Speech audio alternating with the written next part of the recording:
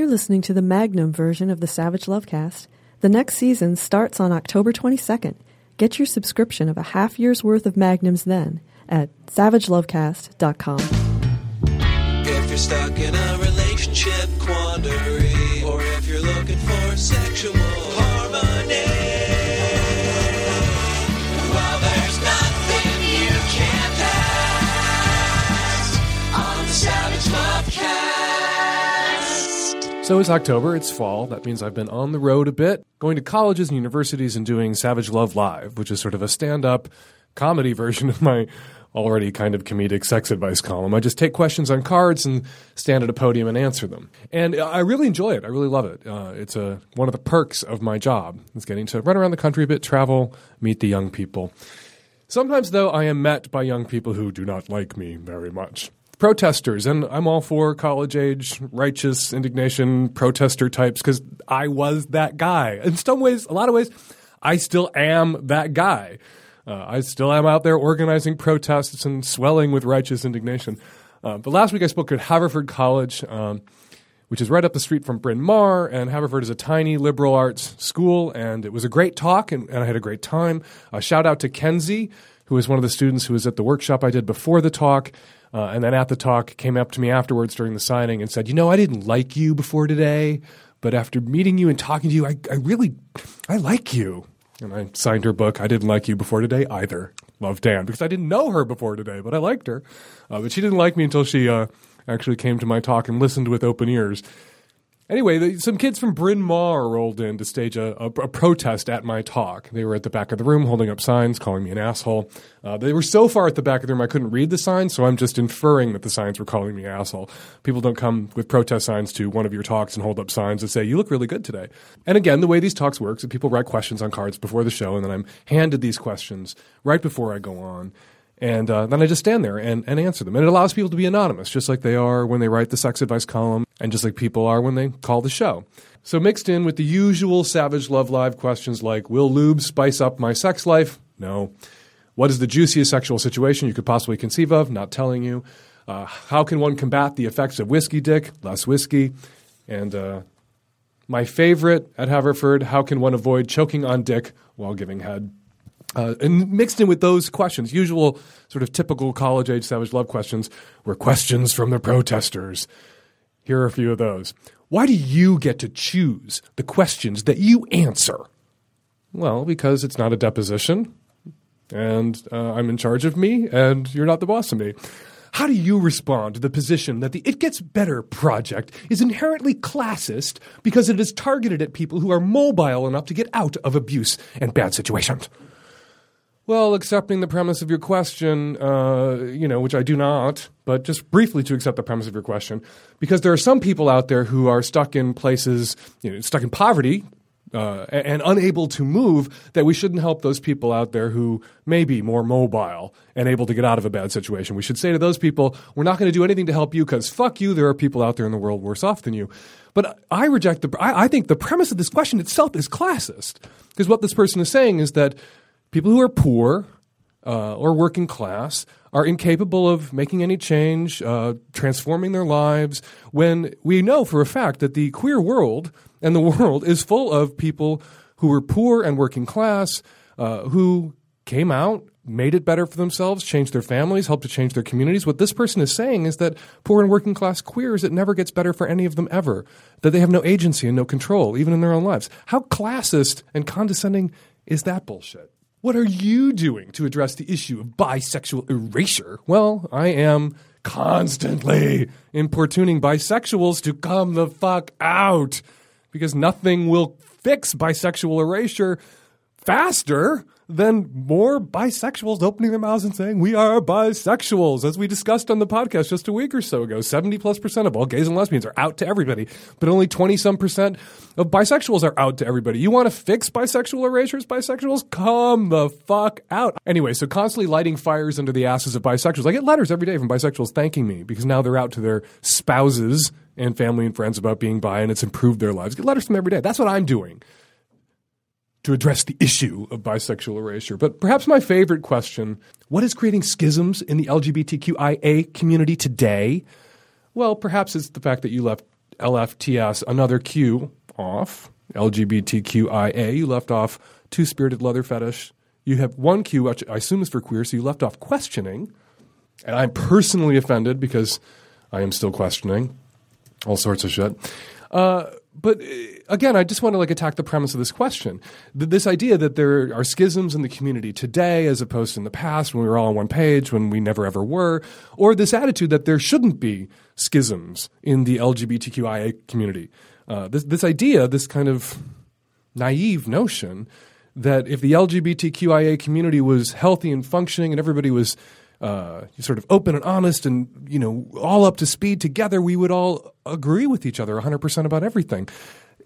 Straight people don't look around going, oh my God, there are some straight people over there who disagree with me about shit. Where did these schisms in the straight community come from? What causes these schisms in the straight community? Straight people don't have this premise that so many queer people have, that we're all supposed to agree with each other 100% about everything and get along all the time. No, there's going to be internal debate, and there's going to be people who are queer that you think are assholes, and there are going to be people who are queer that you disagree with, who do things that you disapprove of, who politically you find offensive, and even though they are queer too, you work against. And that's not some sort of bug in the queer system. That's a feature of human life. Disagreement, dissent, debate, in-community debate, out-community debate. Which brings me to Michelangelo Signorelli's piece on Huffington Post last week, Is Being Gay or Bi Enough? The Rise of the Queer Conservadems. Here's an interesting thing.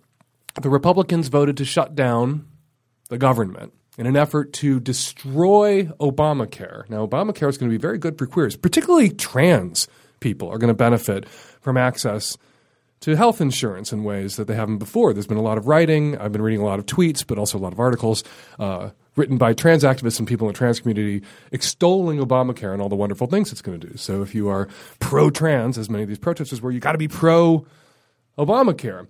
But interestingly enough, 9 Democrats joined with the Republicans to vote to shut down the government to destroy Obamacare.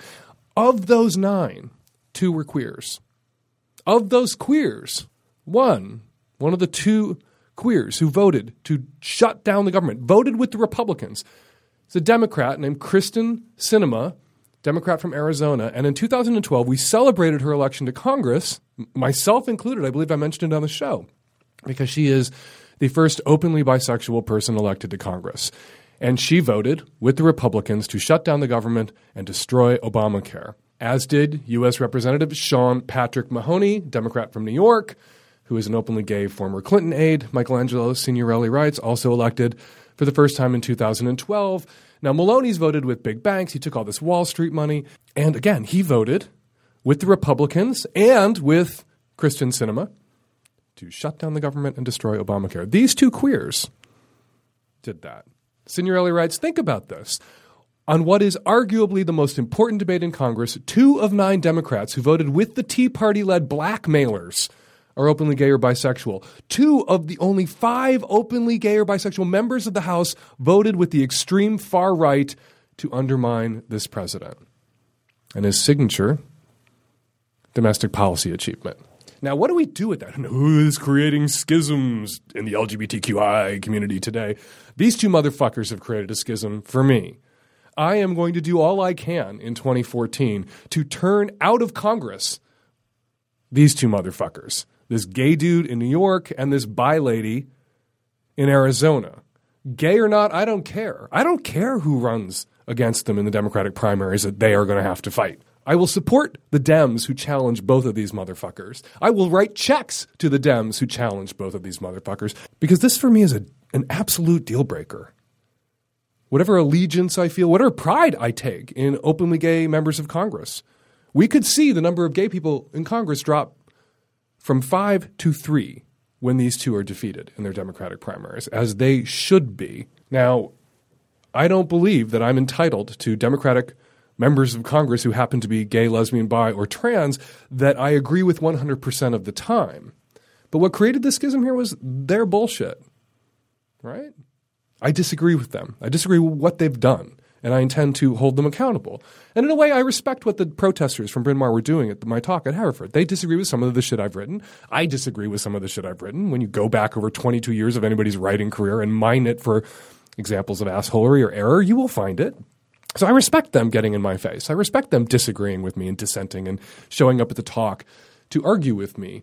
Young queer people shouldn't be dismayed when they see evidence of disagreement, dissension, debate, and argument between members of the LGBTQI community when they detect these schisms. It isn't necessarily evidence of an unhealthy community. It's evidence of a healthy community that we are going to have these intra-community debates. And it is evidence of the health of the queer community that queers, thanks to Michelangelo Signorelli, who's a gay writer for Huffington Post, a gay talk show host on Sirius Satellite Radio, thanks to him for drawing attention to these two motherfuckers. It is healthy now that gay and lesbian and bi and trans Democrats are going to do all that we can to defeat these two pseudo-Democrats who linked arms with the Tea Party. And in a way, it speaks to the political security that we currently enjoy. You know, Christopher Isherwood said social tolerance is like a tide. It can reach a high water mark and recede out of sight. But where we are right now, we can risk having too fewer openly gay people in Congress if it means getting rid of these two openly gay Democrats, because they are worthless, these two. Remember their names. You're going to be hearing about them in 2014. Kristen Sinema, Democratic of Arizona, first openly bisexual person elected to Congress, and Sean Patrick Maloney, Democratic of New York, openly gay former Clinton aide, both elected in 2012, and both, if the queer community, queer Democrats have anything to say about it, both defeated in 2014. Because there is a schism, as there always have been and always will be, and that is not necessarily the sign of a community falling apart. That is a sign of a community that is healthy and engaged. And now your calls, but first a quick program note. I had to record most of this week's show on the road, so that you may notice the sound quality during the Q&A is a little different, a little less spectacular than it usually is, because I didn't have the tech-savvy at-risk youth with me on the road. And now your calls. Hi, Dan. I'm the tech-savvy at-risk youth. I have a question. I have a relationship quandary, and it is with my father. I have a mental illness, and he and I got into a huge political argument, which I'm usually smart enough to avoid.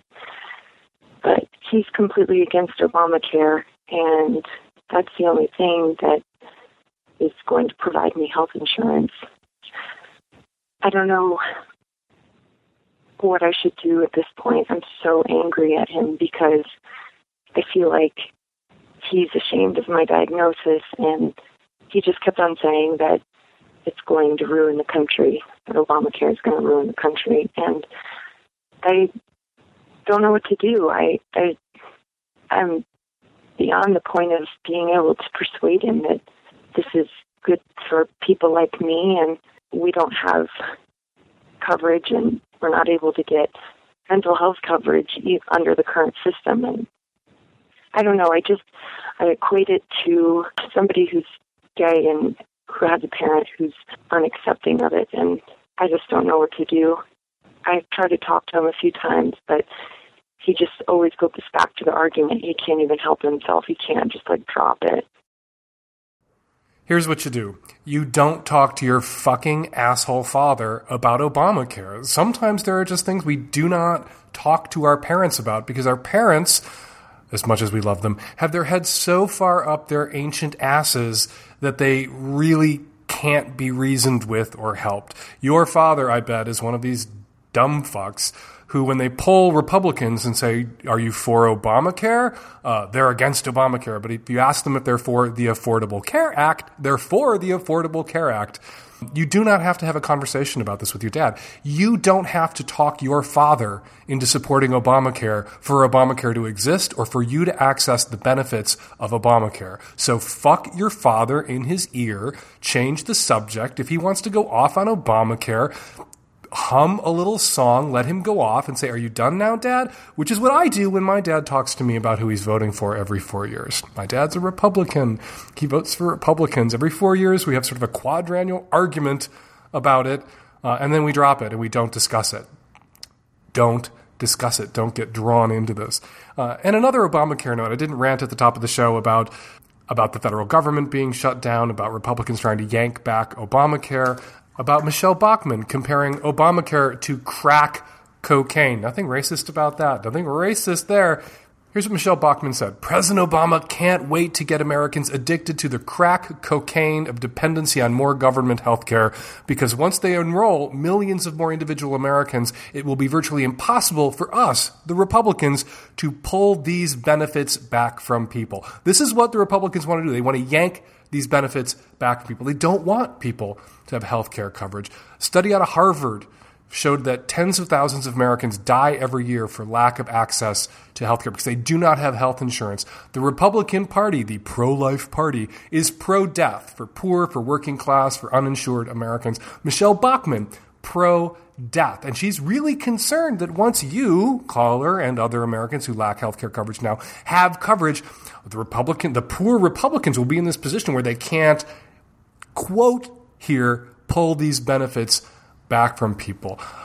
Fuck the party of death. The Republicans run around calling the Democrats the party of death. These motherfuckers are the party of death. Pulling benefits back from people means people will die, which is kind of what they're after. At some point, we just have to say, yeah, they kind of worship death, these motherfuckers. They're for the death penalty. They're for kids not having access to health care. In my new book, American Savage, I read about kids who've died of fucking toothaches because they do not have access to health care or primary care. They're for as many wars as they can possibly drag the country into. Me too, once upon a time. Mea culpa. Sorry. But still, they are for death. They are pro-life when it comes to fetuses. They want as many children born as possible so that they can stand around and watch those children die for lack of access to health care. Die because they refuse to enact any sort of reasonable gun control legislation. These motherfuckers are crazy and they are evil. They're nuts. And I am so sorry, caller, that one of them happens to be your dad. And I would say also, if you want to have an argument with your father, and I've started going on really long about this, and I say this to my fellow liberals out there, this is really a neat hat trick. We are all so emotionally invested in the success of the Affordable Care Act, even though this was a Republican plan. This was a plan hatched by the Heritage Foundation. This was the conservative answer to the healthcare crisis. This program that sort of pours money into private insurance industries, that subsidizes people going out and buying health insurance from private insurers, rather than creating a single-payer program, rather than creating even a public option in this Rube Goldberg contraption that is the Obamacare system. Republicans should be lining up behind the president, asking him how far up his ass he wants their tongues. He should be thanking them for conning all of us liberals. We're also emotionally invested now in the success of what is a conservative healthcare program, a conservative market-driven response to the healthcare crisis, rather than the single-payer system that all liberals and progressives used to want. Now we want Obamacare to work. Now we want the Heritage Foundation Romney Care plan to work, because our guy enacted it. And they wanted it to fail because our guy enacted it. And they want it to fail because Michelle Bachmann, crazy eyes, wants to watch people die. Because they're fucking evil. You're not supposed to say that. You're not supposed to demagogue like that. You're not supposed to call people evil. But at some point, you got to just call it as you see it. And you have one party rooting for Americans to die. That's a Harvard University study. Google it. Look it up. Tens of thousands of Americans die every year because they have no access to health care coverage. And you have this whole political party that is shutting down the government, threatening to default on America's debt, threatening to create a worldwide economic crisis. All for what? To pull these benefits back from people so that their fellow Americans die for lack of access to health care coverage. What is that, if that isn't evil? Hi, Dan Savage. I'm a 20-year-old college student in North Carolina, and I think I did something stupid last night. So I got drunk, and I was fooling around with this guy, and I went to suck his dick. And when I pulled it out, it had, dry skin, flakiness on the base of it. And I was just, drunk and horny, and I just was, didn't want it to be weird and be whoa, you have something on your dick. So I just sucked it anyway. And now that it's morning and I'm in my right mind, I feel pretty gross about it. So I was wondering how common it is for men to get dry skin on their penises, or if that's like a definite sign of an STD. If it is an STD, how likely is it that I'm at risk for having it transmitted orally? And I guess my third question would be, in the future, when I'm in a situation like this and something doesn't look right, is there a polite way to be like, dude, something's not right down there, without ruining the mood? I don't know. You know what I want on my tombstone when I die? I sucked it anyway. Famous last words right there.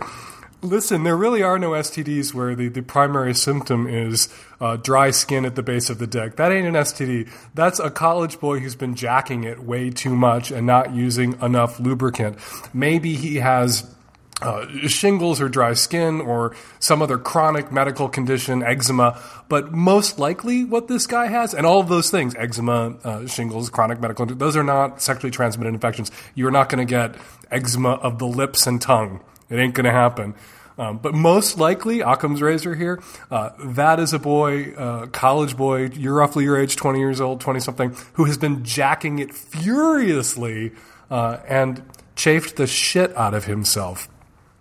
That said, if there's something wrong with the dick that's been laid in front of you, if it looks off, say something. Don't suck it anyway to avoid ruining the mood. If there actually is something going on, if there is something wrong that this person isn't disclosing, you want the mood ruined. You want to hit the pause button and say, hey, about your dick, and then listen to his explanation and see if it's reasonable. If it's reasonable and you've momentarily derailed the mood, you can get the mood back on. You can get it going again. But I sucked it anyway. Has to be my favorite sort of default mode. That should be on your tombstone. Here lies Susie Roberts. She sucked it anyway. And if you don't want I sucked it anyway on your tombstone, can I please have it on mine? Here lies Dan Savage. He sucked it anyway. But that wasn't an STD, so rest assured you do not have fatal eczema of the tongue coming your way. You have chafed, college-age boy dick in your mouth. That's very different. It's not a sexually transmitted infection. Rest assured. Hi, I am a 28-year-old straight woman living in California. I seem to keep falling into bed and falling in love with this man who I have known for 5 years now, and we've never dated, but we keep finding each other while he's in a relationship or I'm in a relationship or we're single. It just keeps happening. And I just don't know how to tell if he actually has feelings for me, or if I should just really move on. I'm single now, but I think it's keeping me from pursuing real relationships. Here's the thing that confuses me about your call. You fear sort of asking him, like, what are we? Clearly there's something here. We should either, shit or get off my face. Like, this can't be a fuck buddy thing forever. Like, either we should start dating and have a relationship that's sort of more official and public, or we should stop hooking up like this because this is getting in the way of me seeking sexual and emotional fulfillment elsewhere. So I need to have you in my life as my boyfriend, or I need to have you out of my life as my fuck buddy, because having you in my life as my fuck buddy is really blocking my efforts or motivation to go out there and find a boyfriend, to have a relationship. And if you say that and he leaves, then good, because then you can move on and go find somebody you can have a relationship with. If you say that and he's like, I've been feeling the same way, I didn't know how you'd feel about upgrading this to more official boyfriend-girlfriend status because clearly there's something there between us, then great, then he's going to be your boyfriend. Either way, you win by being honest with him, by disinhibiting. Either you're going to scare him off and good riddance, or he's going to want to upgrade to platinum boyfriend status. So fucking speak the fuck up already. And in conclusion, stop sucking it anyway. Just stop sucking it until you clarify where you are with this guy. Say your piece, say what you want, say how you're feeling, and if he wants the same thing you want, then continue to suck it. But in the meantime, stop sucking it anyway. That's the theme of today's show. Don't suck it anyway. Hi, Dan. I'm calling with a question. about how to deal with a social STD question, essentially. I'm a mid-20s male living in the Seattle area who just got out of a open 2-year relationship.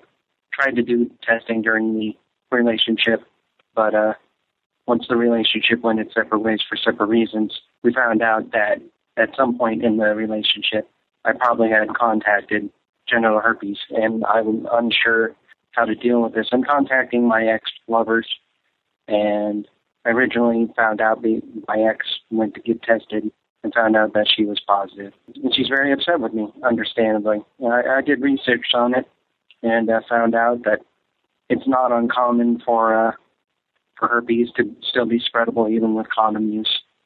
So I guess that, kind of makes me feel better, because no matter what I do, I can't seem to convince her friends or anybody who just labeled me as the unsafe guy that gave his ex-girlfriend herpes. They're just labeling me as, that guy. I guess my main question is how to go about dealing with the stigma even within this group and feeling very alienated. I can't go to any of my old group settings or whatever because they all blame me, even though I just tried my best to, have sex safely. I'm unsure how to move forward in this. Short of just throwing everybody away, I'm unsure how to approach this. We've had experts on the show in the past from Planned Parenthood to talk about herpes, and sometimes it surprises people to hear someone from Planned Parenthood, someone whose job is basically to help people be safe and avoid sexually transmitted infections, to say, as these experts from Planned Parenthood have said on my show and in other places often, herpes is not that big a deal. Most people who have herpes, who are exposed to herpes, have one outbreak, and then they never have an outbreak ever again. Herpes in the lives of most people who have it exists out of all proportion to the panic and the hysteria and the stigma attached to herpes. So I would encourage you to go look up those shows that we've done on herpes in the past on the Lovecast, because they will be a reassurance to you. You might want to share them with your ex-girlfriend. I would say this, though, to you and your ex-girlfriend. If you're going to have open relationships, if you're going to be polyamorous, if you're going to have multiple partners, on some level you have to reconcile yourself to the fact that your risk of acquiring skin-to-skin contact sexually transmitted infections like herpes, like HPV, are really high. There are benefits to a monogamous relationship. And one of the top benefits, if you are indeed successfully monogamous, is protection, sort of a force field protecting you from all sexually transmitted infections if you both come into the relationship uninfected and you test and you stay exclusive. But if you're going to have an open relationship, there's a certain trade-off there. There's more excitement, there's more variety, there's more possibility, there's more adventure, but there's also a higher risk for sexually transmitted infection. And so you are signing up for that when you're in an open relationship. And you can't then be a colossal scrotum. Remember, scrotums are the weak and vulnerable things, not pussies. You can't be a colossal scrotum if you pull the short straw and you are then exposed to HPV or herpes. You just can't. You have an open relationship, you are volunteering, not definitely to get herpes or HPV, but you are volunteering for a higher risk of getting one or the other or both. So your girlfriend, I think, and her friends are being a little bit unfair to you by slut-shaming you, by hammering away at you as if you are solely responsible for this known risk going into an open relationship, that you're at higher risk for skin-to-skin contact sexually transmitted infections, both of which in the lives of most people who are exposed to them or have them are no big deal. And also to throw a monkey wrench into your girlfriend's, your ex-girlfriend and her friends' shit that they're throwing at you right now, it's just as likely, it's possible, if she had multiple partners, that she's the one who exposed you to herpes. So you might want to ask her to wrap her head around that. Unless she was completely monogamous to you and the open thing in your relationship was about you getting to dog around and fuck all the girls you wanted, and she didn't sleep around with other guys at all or had no other partners at all, and you were her only sex partner ever, then she can prove that you gave her herpes. But it's possible that she gave you herpes, that she had been exposed before this relationship began, and she had been asymptomatic until after this relationship began, and that her first outbreak, if she has had an outbreak, came after she passed the virus along to you, and not before. She cannot know that for sure. And so to heap all the blame and scorn on you is unfair. So I would encourage you to say that to her, if you like, if it'll make you feel better, and to get out there and make some new and better friends. who have more realistic attitudes about the risks they're willing to shoulder for the benefits of sexual adventure and sexual variety and sexual experiences. Again, folks, if you're going to have an open relationship, you're at greater risk of acquiring certain sexually transmitted infections, even when you use condoms religiously and correctly. You are signing up for much higher risk of HPV or herpes, even when you are having safer sex. If you can't handle that risk, if you can't handle emotionally, if you know that you will not be able to handle an infection, should it happen, then you need to be monogamous or you need to be single. Hi, Dan and the tech-savvy at-risk youth. I'm a 21-year-old female going to school in Michigan. I recently determined that I am bisexual. I've not been actively pursuing relationships and sex with bi and lesbian women because straight men are easier to come by in my area, especially because the community is small and pretty conservative, and the university population is predominantly male. I've been content with straight sex and relationships, but I'd like to eventually be with a woman. I've come out to many of my close friends, but how do I put myself out there as bisexual without simply going up to everyone and saying straight up, hey, I'm bi? I'm also an athlete on an intercollegiate team for my university. The women on my team share a lot, and we all shower naked, often together, in the open corral shower, to the dismay and discomfort of other students and community members. We are not shy about our conventionally attractive bodies, and we are also very open about our sexual experiences with men and have been known to say and do things to each other that would cause most people to think we are all lesbian. For example, slapping each other's asses, crude gestures, and saying that we'd fuck each other. As far as I know, all my teammates are straight and would not actually fuck any of my other teammates or me. Should I stop this behavior and shower in a curtained stall once I come out to my teammates? Should I stop now? Should we all stop showering together naked because it makes community members and other students clearly feel uncomfortable? Are we all just crazy? I'd really appreciate your help, Dan. Thanks. As we discussed last week with the woman from the bisexual organization, some 70-ish% of people who are bi are not out of the closet. So you should come the fuck out of the closet. It is as simple as telling people that you're bi. If you're single and you're open to dating men and women, putting that out there is the first step that you need to take to meet women who might be interested in you. Women who are also bi that you know that may be in your social circles who are also closeted right now about their bisexuality as you are. Once you're out, may approach you, but you got to come out. You got to say who you are to get what you want. And speaking of that crazy-ass sort of J.O. material shower scene you described, I'm thinking that there probably are some lesbian or bisexual women on your team who are not out yet. Somebody's got to go fucking first. Might as well be you. If there are straight women on your team who are uncomfortable with you in this sort of group grope shower-a-thon after the games that scandalize the other students and the rest of the community, that straight woman can go shower off in a stall by herself. But I bet you none of them do. I bet you some of the other women on your team, if you come out to them, they will come out to you. Some of the straight women on your team may be so heteroflexible or not homophobic at all that having you there kind of makes this dirty talk, ass grabby actually a little more exciting for them. And I have it on good authority from a female friend who is sitting here listening to me right now that there's nothing straight women of college age like more than being hit on by a lesbian. Because if a lesbian thinks you're pretty, you must really be pretty. According to my friend, who I shall not name because somebody else named her Lucy. Hi, Dan. I'm 20, and I'm in a long-distance relationship. I have been for about 9 months now, and we live about 6 hours apart. In those 9 months, we've seen each other 2 times, and the 2 times we've seen each other, it's been just amazing.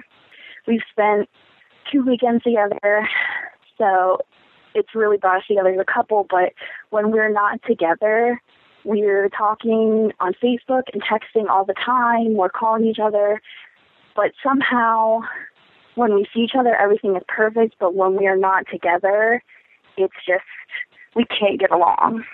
Like, I find every possible reason and way to almost fight with her, and I don't know exactly what it is. I have a feeling that it's a part of me hating the distance so much that I don't know what to do. And it's come to a point to where We are thinking of possibly moving in together within the next coming months and hoping it'll make things a little bit easier, but it's come to the point to where if we can't get along on Facebook texting and we fight and we break up almost every day, but we can get along when we see each other, what is going to happen if we do end up living together and things get really complicated and like in person we're completely different than we are over a computer. We won't say mean things to each other and it's so not complicated, but on the phone, texting, we can just say the meanest things to each other and it's horrible. And it's come to the point where we're in a crossroads where we don't know if continuing our relationship is a good thing or breaking it off is what's best. I'm so confused on why we fight so much and why I worry so much about little things, about when she's with her friends. You know, like we fight if we talk about our exes or how this person has a big dick or this person is hot or something. And it causes a fight and we just break up. And I'm really confused on if this relationship could continue and I mean, what to do. We're still both young and like I love her. I've been with other girls and she's been the best so far and she understands me in so many different ways and I understand her, and through all the relationships she's been on, she's cheated on people, and then with me it's been 9 months and she's never touched another person, she's never looked at another person, and we trust each other completely, and you know, I've never touched anybody else other than her, and it's just been complicated and we don't know what to do. Wow. Listen, I'm going to be your least favorite sex advice podcaster after I respond to your call. You've been in this long-distance relationship for 9 months. You've been together twice for 2 weekends. So that's 4 days, 2 weekends, out of 9 months. So 4 days out of 270 days. So that you've been together and it's been blissful. But whenever you're not together, you're fighting all the time. So that's 266 days of conflict and drama and fighting and breaking up and cyber bullshit versus 4 days of blissful togetherness. And you're wondering if you should upend your life and move and go live with this person? Abso-fucking-lutely not.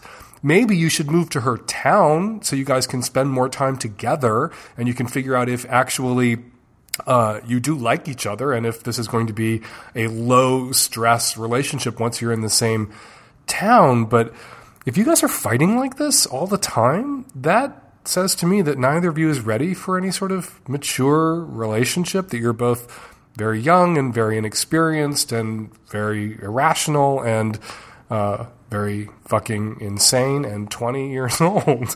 And so you shouldn't go to that town to live with her. Maybe you should go to that town to date her and see how it all works out.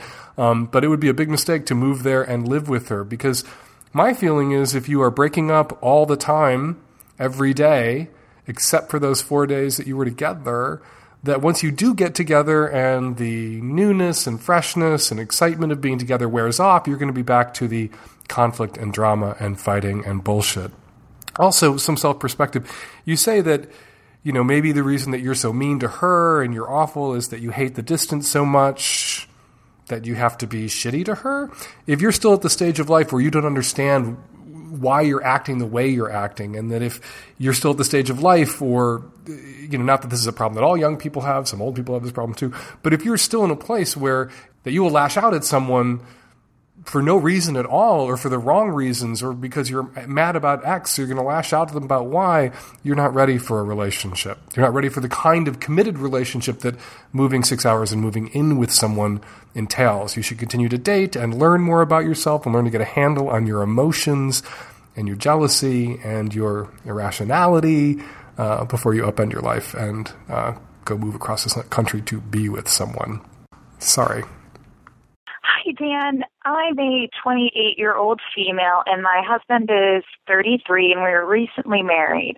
And my question is about what to say to people when they keep on bothering us, asking if we're going to have kids or not. It happens pretty much as soon as we got married, and for many reasons, we don't want kids. It's not that we don't love them. We have nieces and nephews and love our friends' kids, but for many personal reasons, it's just not something we want.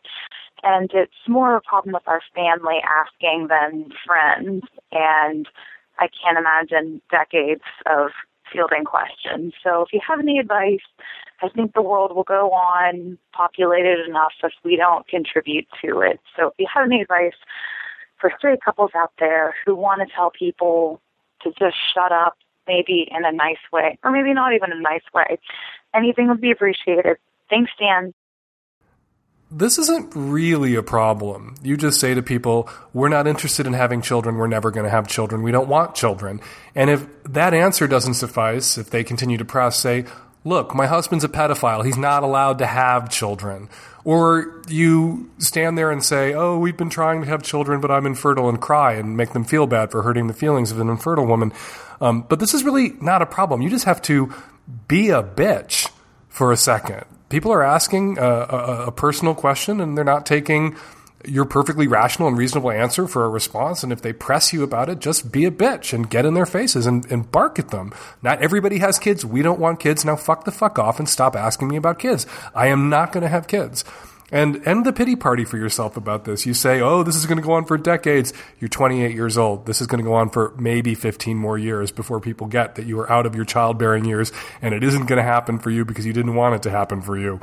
I think the real issue for you is what you say at the end of your question. How do I do this while being nice? There are times when you're not supposed to be nice. There are times when you have to stop being nice to get your point across.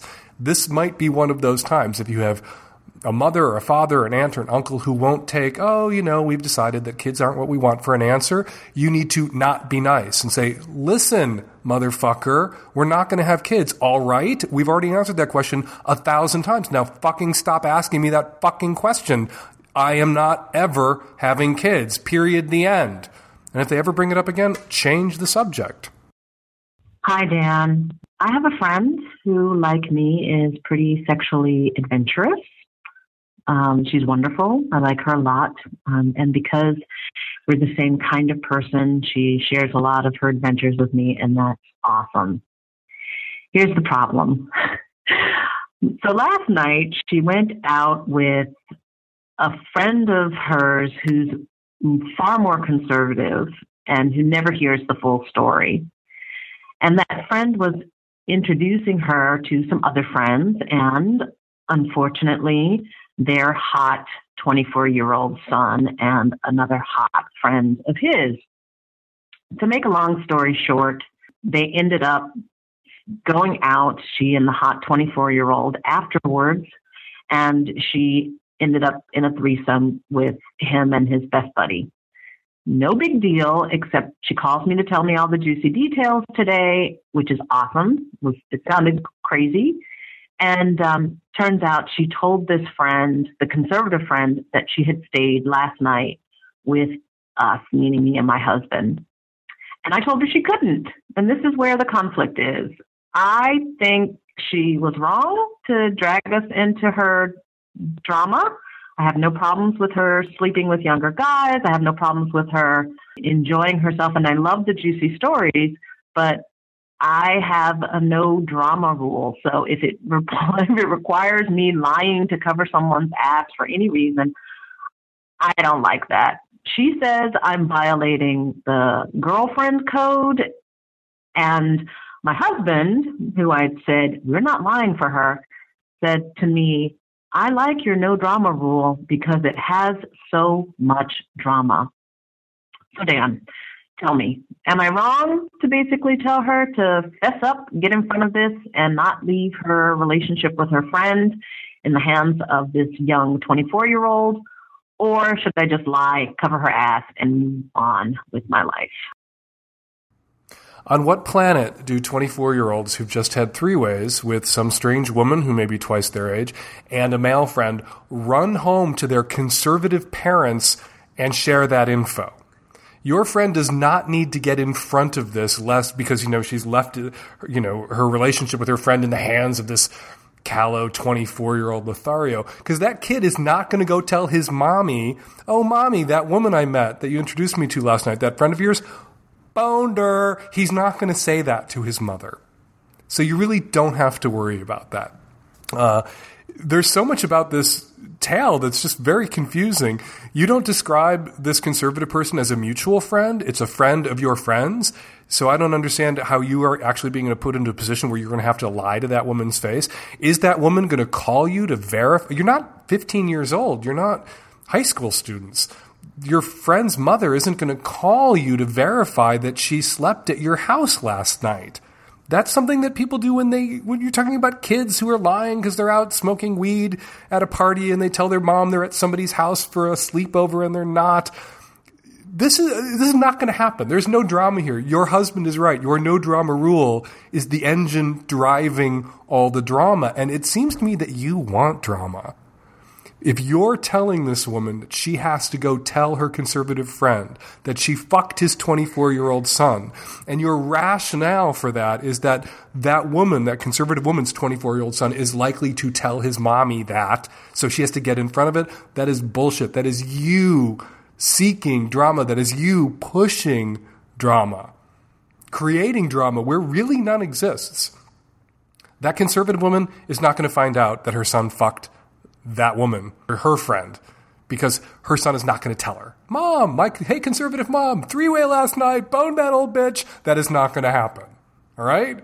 So lie for your friend. If you are ever in a position to have to verify that she slept at your house, just say that she did. Please. Hi, Dan. I was calling because I was wondering, what is the politest way to tell someone you think they're using a condom that's too big for their dick? I've had a couple of mishaps with a very nice guy with whom I'm sleeping and would like for it to not happen again. I have thought I saw in Babeland some condoms that are a little bit smaller and also supposedly thinner. So I was thinking it would be nice to, kind of be like, hey, you should try these. But the thing is, we're both seeing other people, so that would not spread to those people. So if you have any suggestions, that would be much appreciated. Thank you.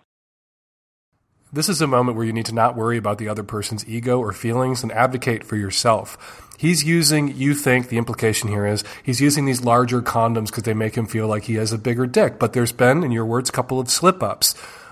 Incorrect condom usage, imperfect condom usage leads to broken condoms or condoms slipping off and then people getting sexually transmitted infections or pregnant.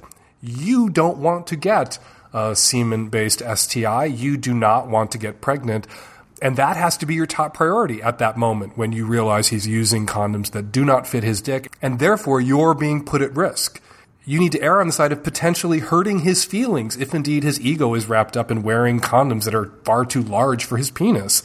And maybe that's what's going on, or maybe these are condoms that he's always used and he's always been comfortable with them, or maybe they're the only ones that he had around, or maybe he got a huge stash for free from the student health center or whatever.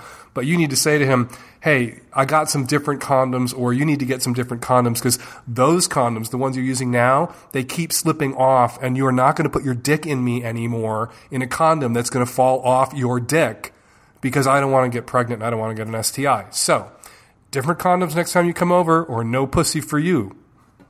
Be that clear. Be that direct. You need to advocate for yourself that aggressively.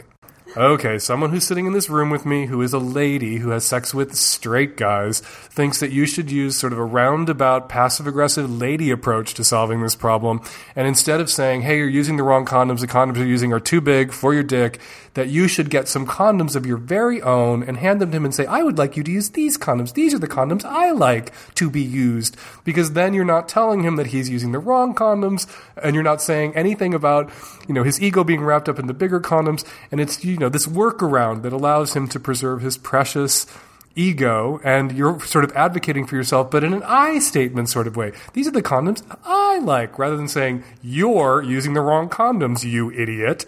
And so there's an alternate approach for you from the lady perspective, if you would care to have an alternate approach. Psst, I think you should advocate for yourself. I think you should get in his face. My lady friend thinks you should spare his precious ego and the dick that's attached to it and the erections that hang upon it by pretending that you have a strong preference for a certain kind of condom and handing him those. Hi, Mr. Savage. I'm a 22-year-old lady living in San Francisco. My best friend recently moved away to Seattle, and every time she writes letters to me, she signs them from her and her boyfriend. Even if they're a personal letter to me, she signs them Love, Lauren, and John. And it's been frustrating me because while I love hearing from her, it makes me upset that everything has to be and also the boyfriend. I feel like they're turning into an amoeba couple, and while I don't begrudge them their happiness, and I really like him a lot, sometimes I would like to hear just from my best friend and not from him. Is there any way I can tactfully say, hey, I know this letter is just from you. You don't have to tack that sucker on there. I want a way to say that doesn't make me sound like a total bitch. Is there a way? I'd love to hear your thoughts. I'm sorry I'm such a bitch tonight, but it's late, and I'm trapped in a room with some pinch-hitting, tech-savvy at-risk youth junior varsity squad. Look, I think you're annoyed that your best friend has a boyfriend and you do not. That's what I think is really going on here. It's an annoying tick. I will grant you that. It is an annoying tick that your friend signs letters that are clearly just from her, with both her and her boyfriend's name. That's weird and insecure and a little infantile and a little middle schooly. And you could say that to her, but your sort of flash of anger there, this motherfucker, is a little out of all proportion to the offense. You start signing your letters to her, Marsha and Barack Obama. Hey, love Marsha and Ryan Gosling. And she'll get the point. She'll see how kind of annoying and silly it is without you having to call some asshole faggots podcast about it or make a federal case out of it or anything. Your friend has a boyfriend and she's proud of the fact that she has a boyfriend and she's doing a little boyfriend victory dance in the end zone, and it is annoying you, one of her single friends. It's probably annoying her other single friends. It's probably annoying her friends who have boyfriends and her friends who have girlfriends, because it is annoying. But it's not that annoying. It's not really that big a deal. It doesn't rise to the level of a call to my podcast, I have to say. Hi, Dan. I'm a 30-year-old straight woman in a polyamorous relationship with a married man. I've been seeing him for about 8 months. This is my first polyamorous relationship, and everything with him is surprisingly wonderful. My relationship with him has been the most satisfying of my life so far. We are compatible intellectually, emotionally, and physically. It's really great. However, his wife. She's been really involved in my life from the beginning.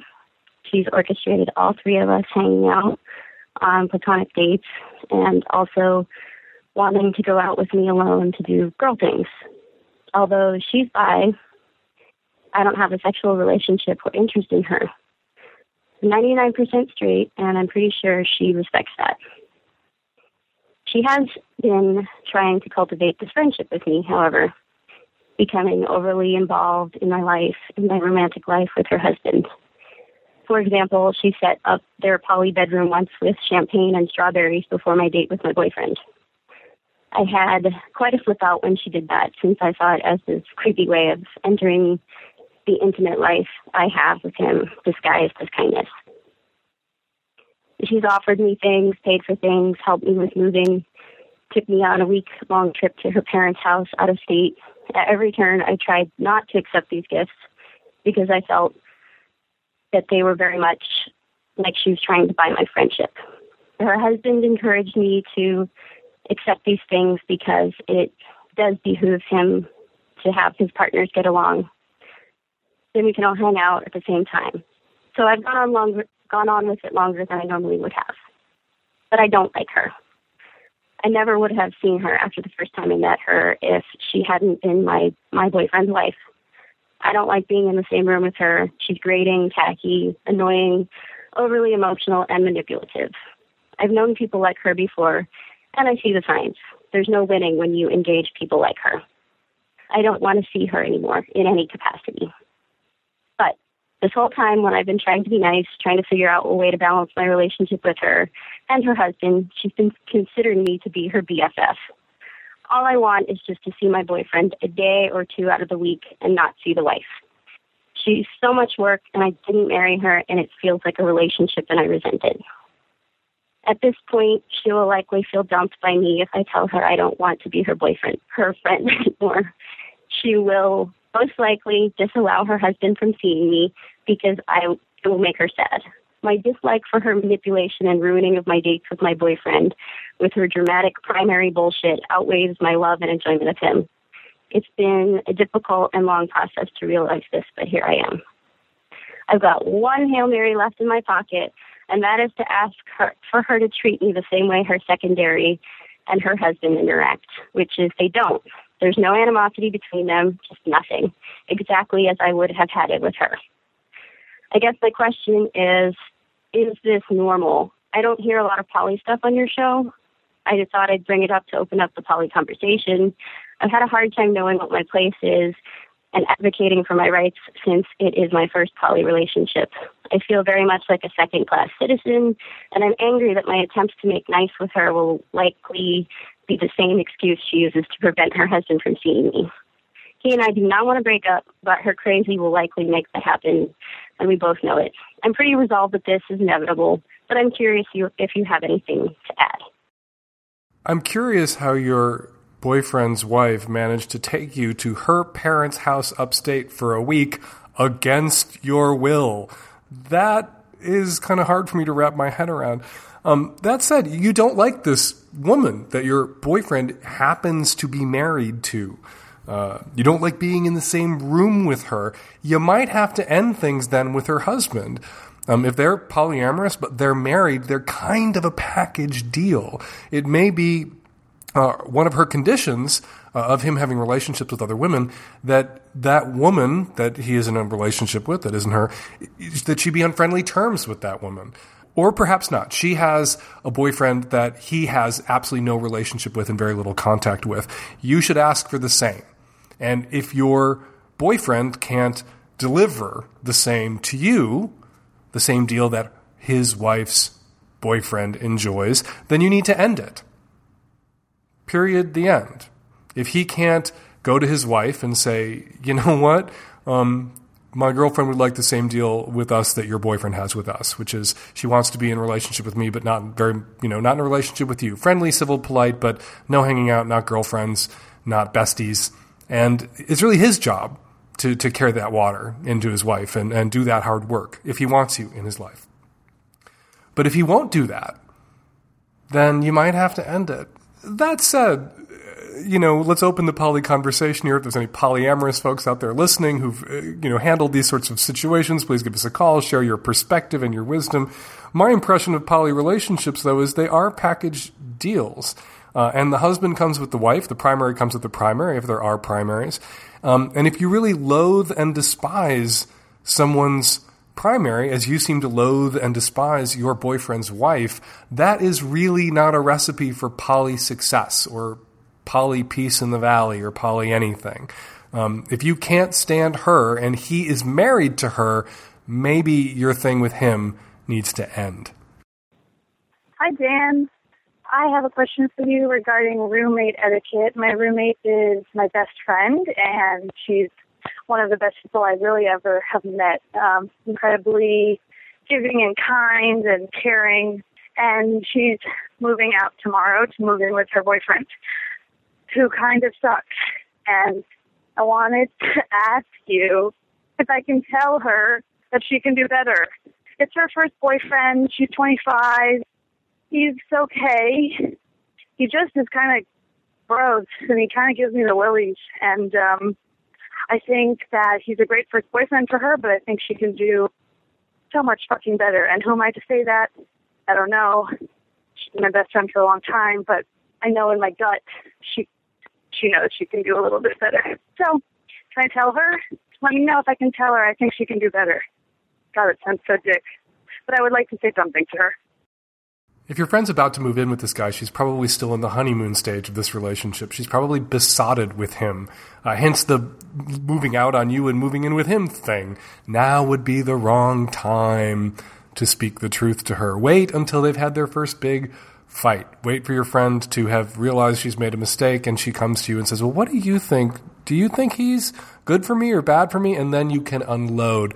But if you unload right now, if you tell her what you're really thinking right now, you're just going to be the villain in their romance. You're going to be the impediment. You're going to get cut out of her life. And then you won't be the person she's going to turn to when she needs some straight talk, some John McCain expressing about what's going on. So keep your powder dry, hang back, tell her you're happy for her and you want to hang out lots and you hope you keep seeing each other and make time just to hang out as friends, and then bring up relationships drama and your relationship drama and who you're dating and who she's dating. Ask her how it's going. And when she asks you for your opinion, as she inevitably will, you can let her have it then. But to tell her now, when she's moving out and moving in with this guy and she's excited and happy about this new relationship, nah. Hi. This message is for Dan. My name is Sam, and over a month ago I met this woman that I totally clicked with. She's my age, 31. We're both people who believe in the law of attraction. We both don't really have much time for traditional religion. So we went on a few dates. We spent time getting to know each other. She asked me a lot of personal questions. I haven't really dated very much.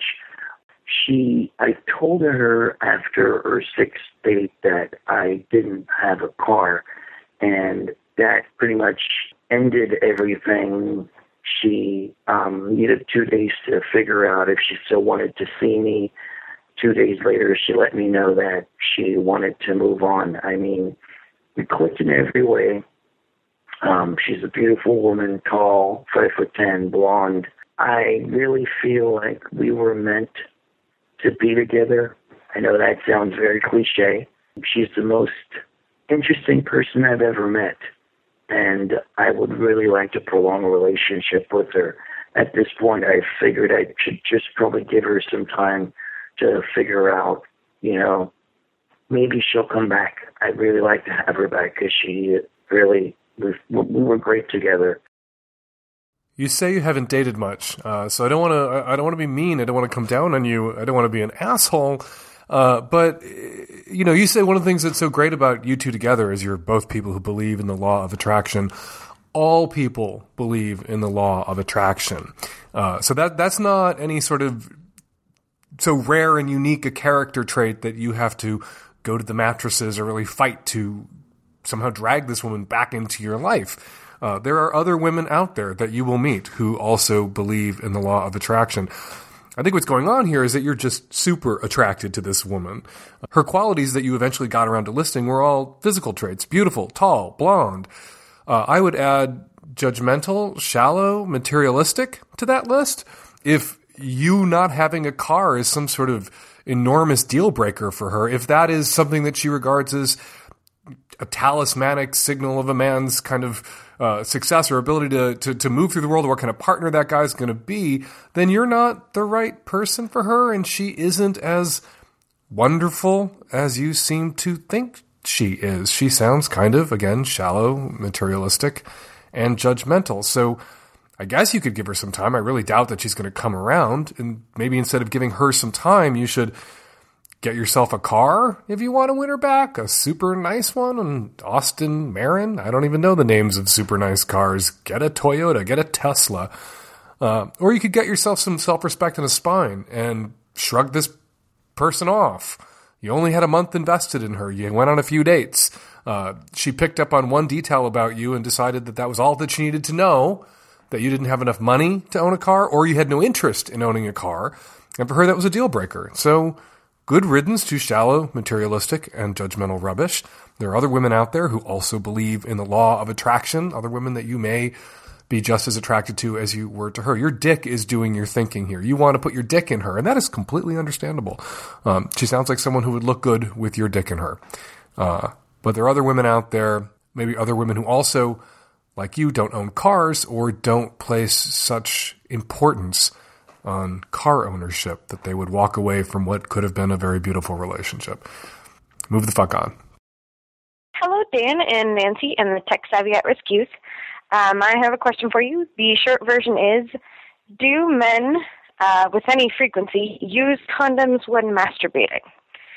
The long version is, a friend of mine who is married, her husband, who had no reason to have a condom, they're either on the pill or trying to have a baby, volunteered information that he had one, and his wife thinks that this might be some evidence that he was cheating. He says he uses it when he's masturbating, but had no other condoms, couldn't remember when he bought it, the whole thing. And she went looking for others to see if he just had like a box lying around and could find only one. So she's feeling a little paranoid. So any advice or thoughts you have to offer on this would be appreciated. You say he volunteered this information, that he volunteered the info that he had condoms and he was using them to masturbate. You don't say that your friend found the condoms, confronted her husband about them, and then he offered up this story that he used them to masturbate. So that, that little detail leads me to believe that perhaps he was telling the truth with this qualifier. I have for years suggested to men that they use condoms to masturbate, to men who claim that they can't get off in condoms, that condoms make it impossible to feel anything, that it might help them if they got used to condoms and associated condoms with orgasms, and were really acclimated to them by the time they get to condom sex with a partner, if they just jacked off into condoms. And it aids with the cleanup of mess. And I have never once in all the years that I've been giving this advice, when I turn to straight guys who tell me, or gay guys who tell me they can't come using condoms, to use condoms when they jack off, I've never once had a guy say, oh yeah, I already do that. I use condoms when I jack off. I've given this advice for 20 years. I've never had a guy turn around on me and say, I use condoms to beat off. Ever. So that makes me think that maybe he's lying, but I want to talk to your friend instead of you. I want to ask your friend, when your husband wants to masturbate, do you let him masturbate? Is he allowed to masturbate around the house? Or do you treat masturbation as some sort of sin or crime? Because maybe he does legit have a few condoms in the car or wherever it is that he keeps them.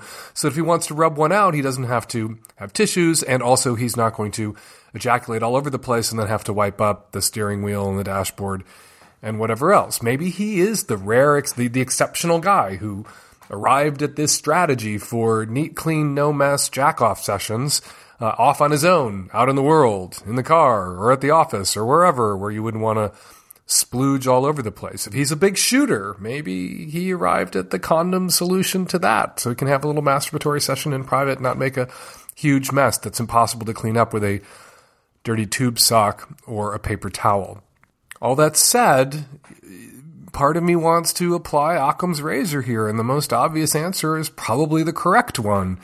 And usually when a married man has condoms around, when he's not using condoms with his spouse, with whom he is in a sexually exclusive relationship, presumably, it's because he's having sex with somebody else.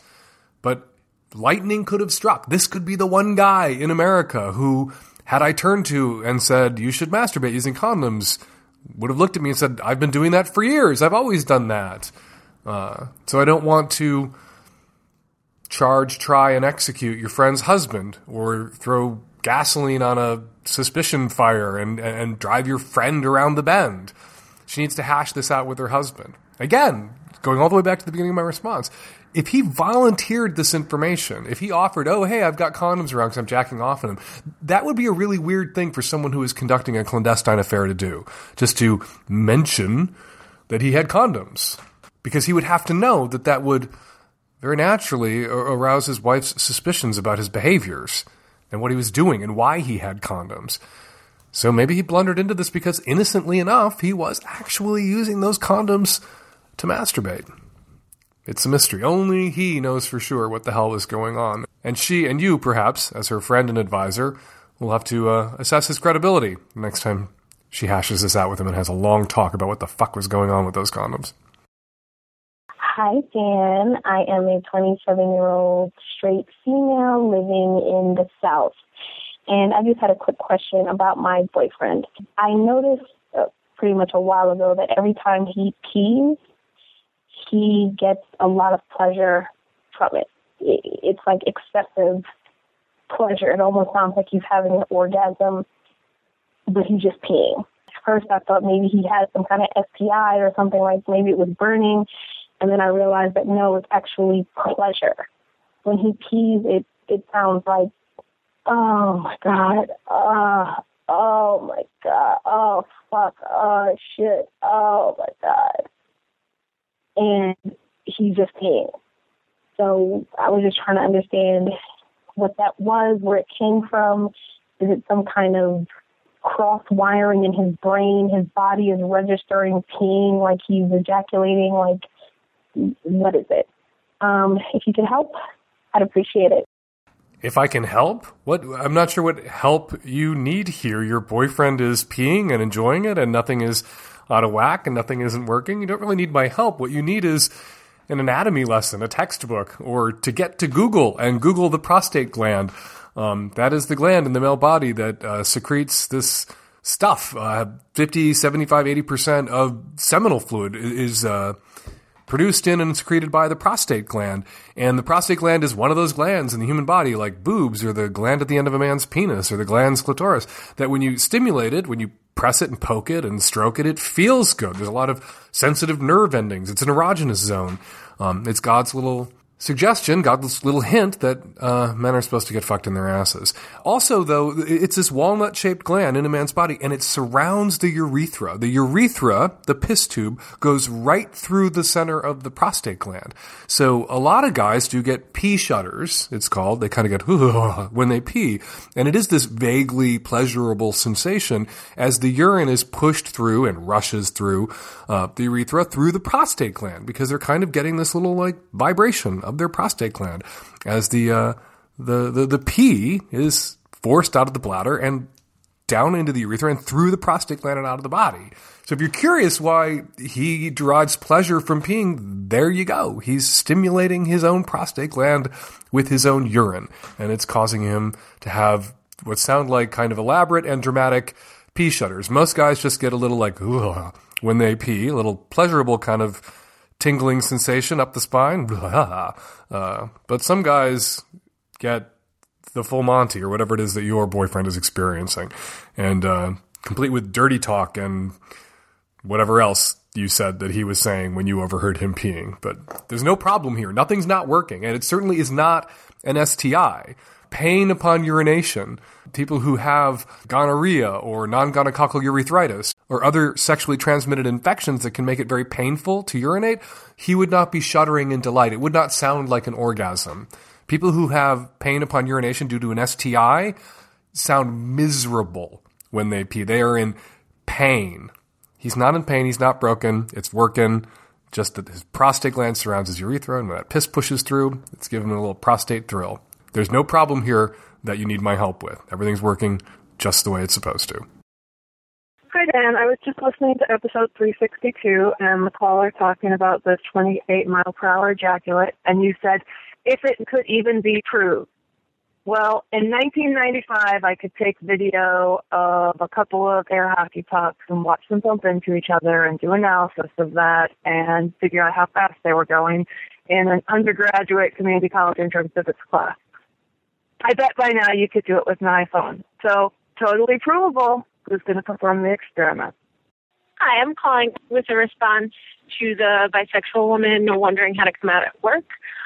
Well, I do agree that your advice is really the best way to go. As somebody who has had to come out over and over again, she should be prepared for people to ask invasive questions about her sex life.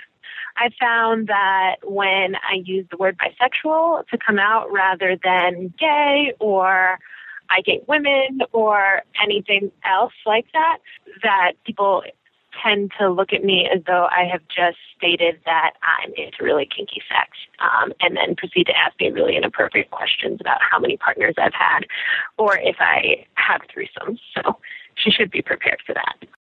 Hi, this is a response to episode 362, specifically to the guy who was wondering about coming out as bi.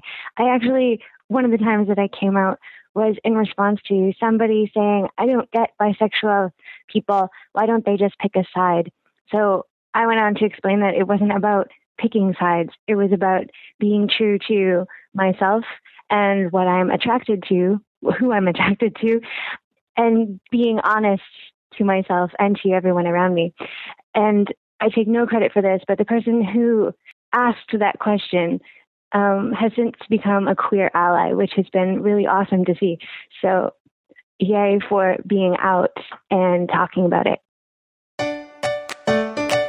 And we're going to leave it there. Thank you, as always, to all you Magnum subscribers to the Savage Lovecast. We appreciate your existence. 206-201-2720 is the number here at the podcast. If you want to record a question or comment for a future show, give us a buzz. 206-201-2720. Follow me on Twitter at FakeDanSavage. Follow Lucy Place on Twitter at Lucy Place. LucyPlace. Savage Lovecast is produced every week by Nancy Hartunian and me and the tech-savvy at-risk youth. And Nancy, we will all be back at you next week with another installment of the Savage Lovecast. Thanks for downloading.